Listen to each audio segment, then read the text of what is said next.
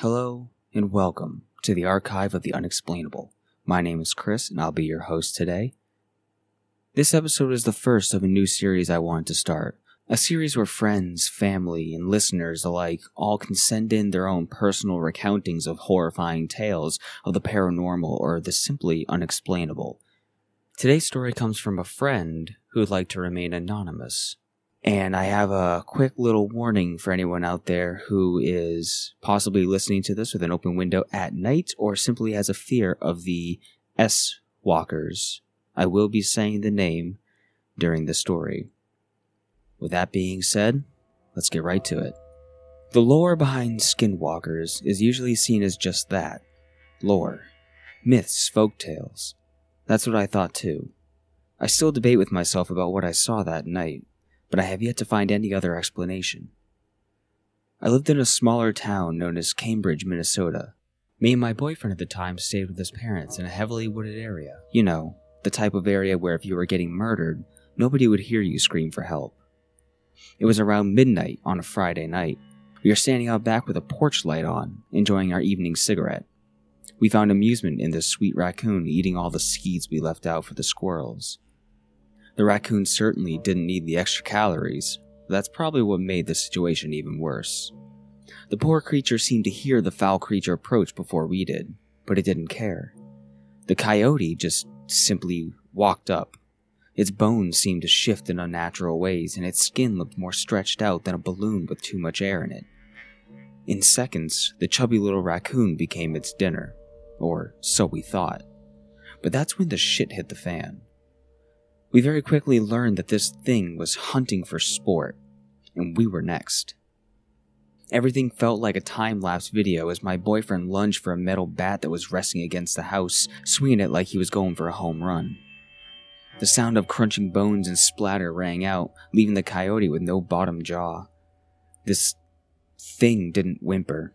It didn't run away. It didn't care. The fact that we made it inside alive that night was a miracle. Fast forward a week later, the boyfriend and I had broken up, and I was making my way back to my dad's because clearly it's not ideal for us to live together anymore. My dad and I finally finished loading up our Dodge Dakota and start heading towards the cities. The sun was nowhere to be seen as we made our way. We make it roughly 2 miles from the old house, and my dad looks in his mirror to see that creature. I turned around and sure enough, it's that same coyote. No bottom jaw. I very distinctly remember my dad talking about it having rabies or being sick. That didn't work for me though. In my head, there was no way that a coyote should be keeping up with our truck, going an easy 65 miles per hour. There was no way an animal could live that long with a whole chunk of its jaw missing. Surely, it should have been dead by now. It chased us until we reached the main city, where it darted off into the woods.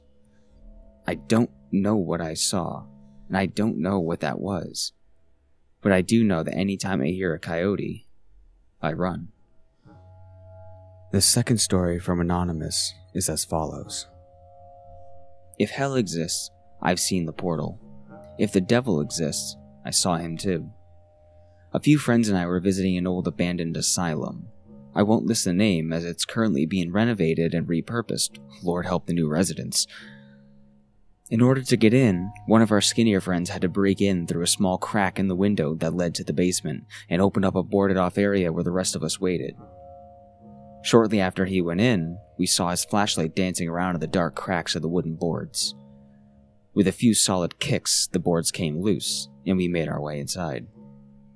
We all scattered in our own directions. After all, we were not the type that were easily spooked.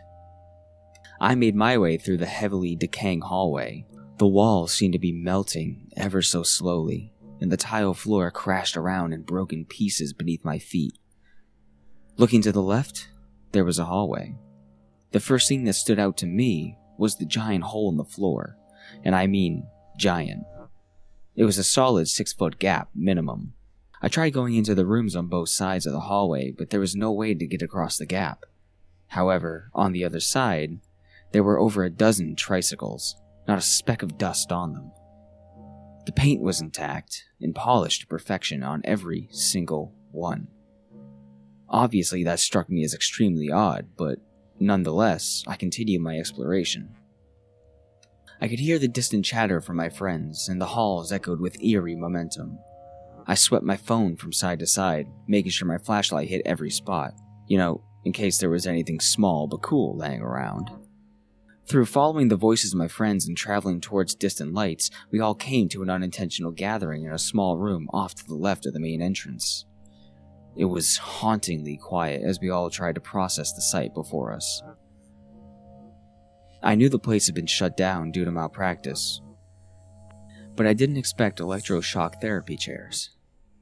That seemed too horror movie-like, yet there it was, in all its blood-caked glory. The straps were torn and the smell of death assaulted our noses. There was no way you could miss the pentagram on the floor around the chair, and that smell told us it had to be drawn in blood. We discussed the creepy vibe it gave, and decided to move on after a few minutes of deliberation. We, yet again, chose to part ways. We could cover more ground that way. I walked back into the familiar halls of the asylum, enjoying the old aesthetic of the dust floating around in its own personal dance routine. I snapped out of my weird trance when I stumbled upon a staircase, ascending to the next 2 floors. When I took my first few steps up the stairs, I felt it. I knew. Everything in my bones went cold, and I wanted to run. It's unfortunate that I didn't listen, because the feeling only got worse as I forced myself forward. My shoes felt like concrete as I approached the second flight, and that's when I saw him. There he hovered above the last step. Trying to describe this thing would be like asking what the point of life is before you're dead. It morphed into everything that scared me, rapidly shifting from one thing to the next. It felt so dark, so heavy. I knew this thing wanted to hurt me. It wouldn't let me doubt that for even a second. I screamed out for my friends because there was nothing I wanted more than to get away from this thing. I couldn't move. He wouldn't let me. I don't even know what gender it was really, but it feels right to call it a he, and he was not happy about my existence.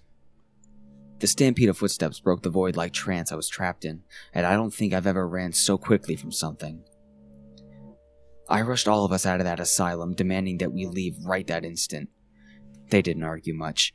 They knew it had to be bad, because we've never left an exploration like that. We piled out the window in a fast but organized fashion, situating ourselves into the old Jeep Cherokee that we drove there.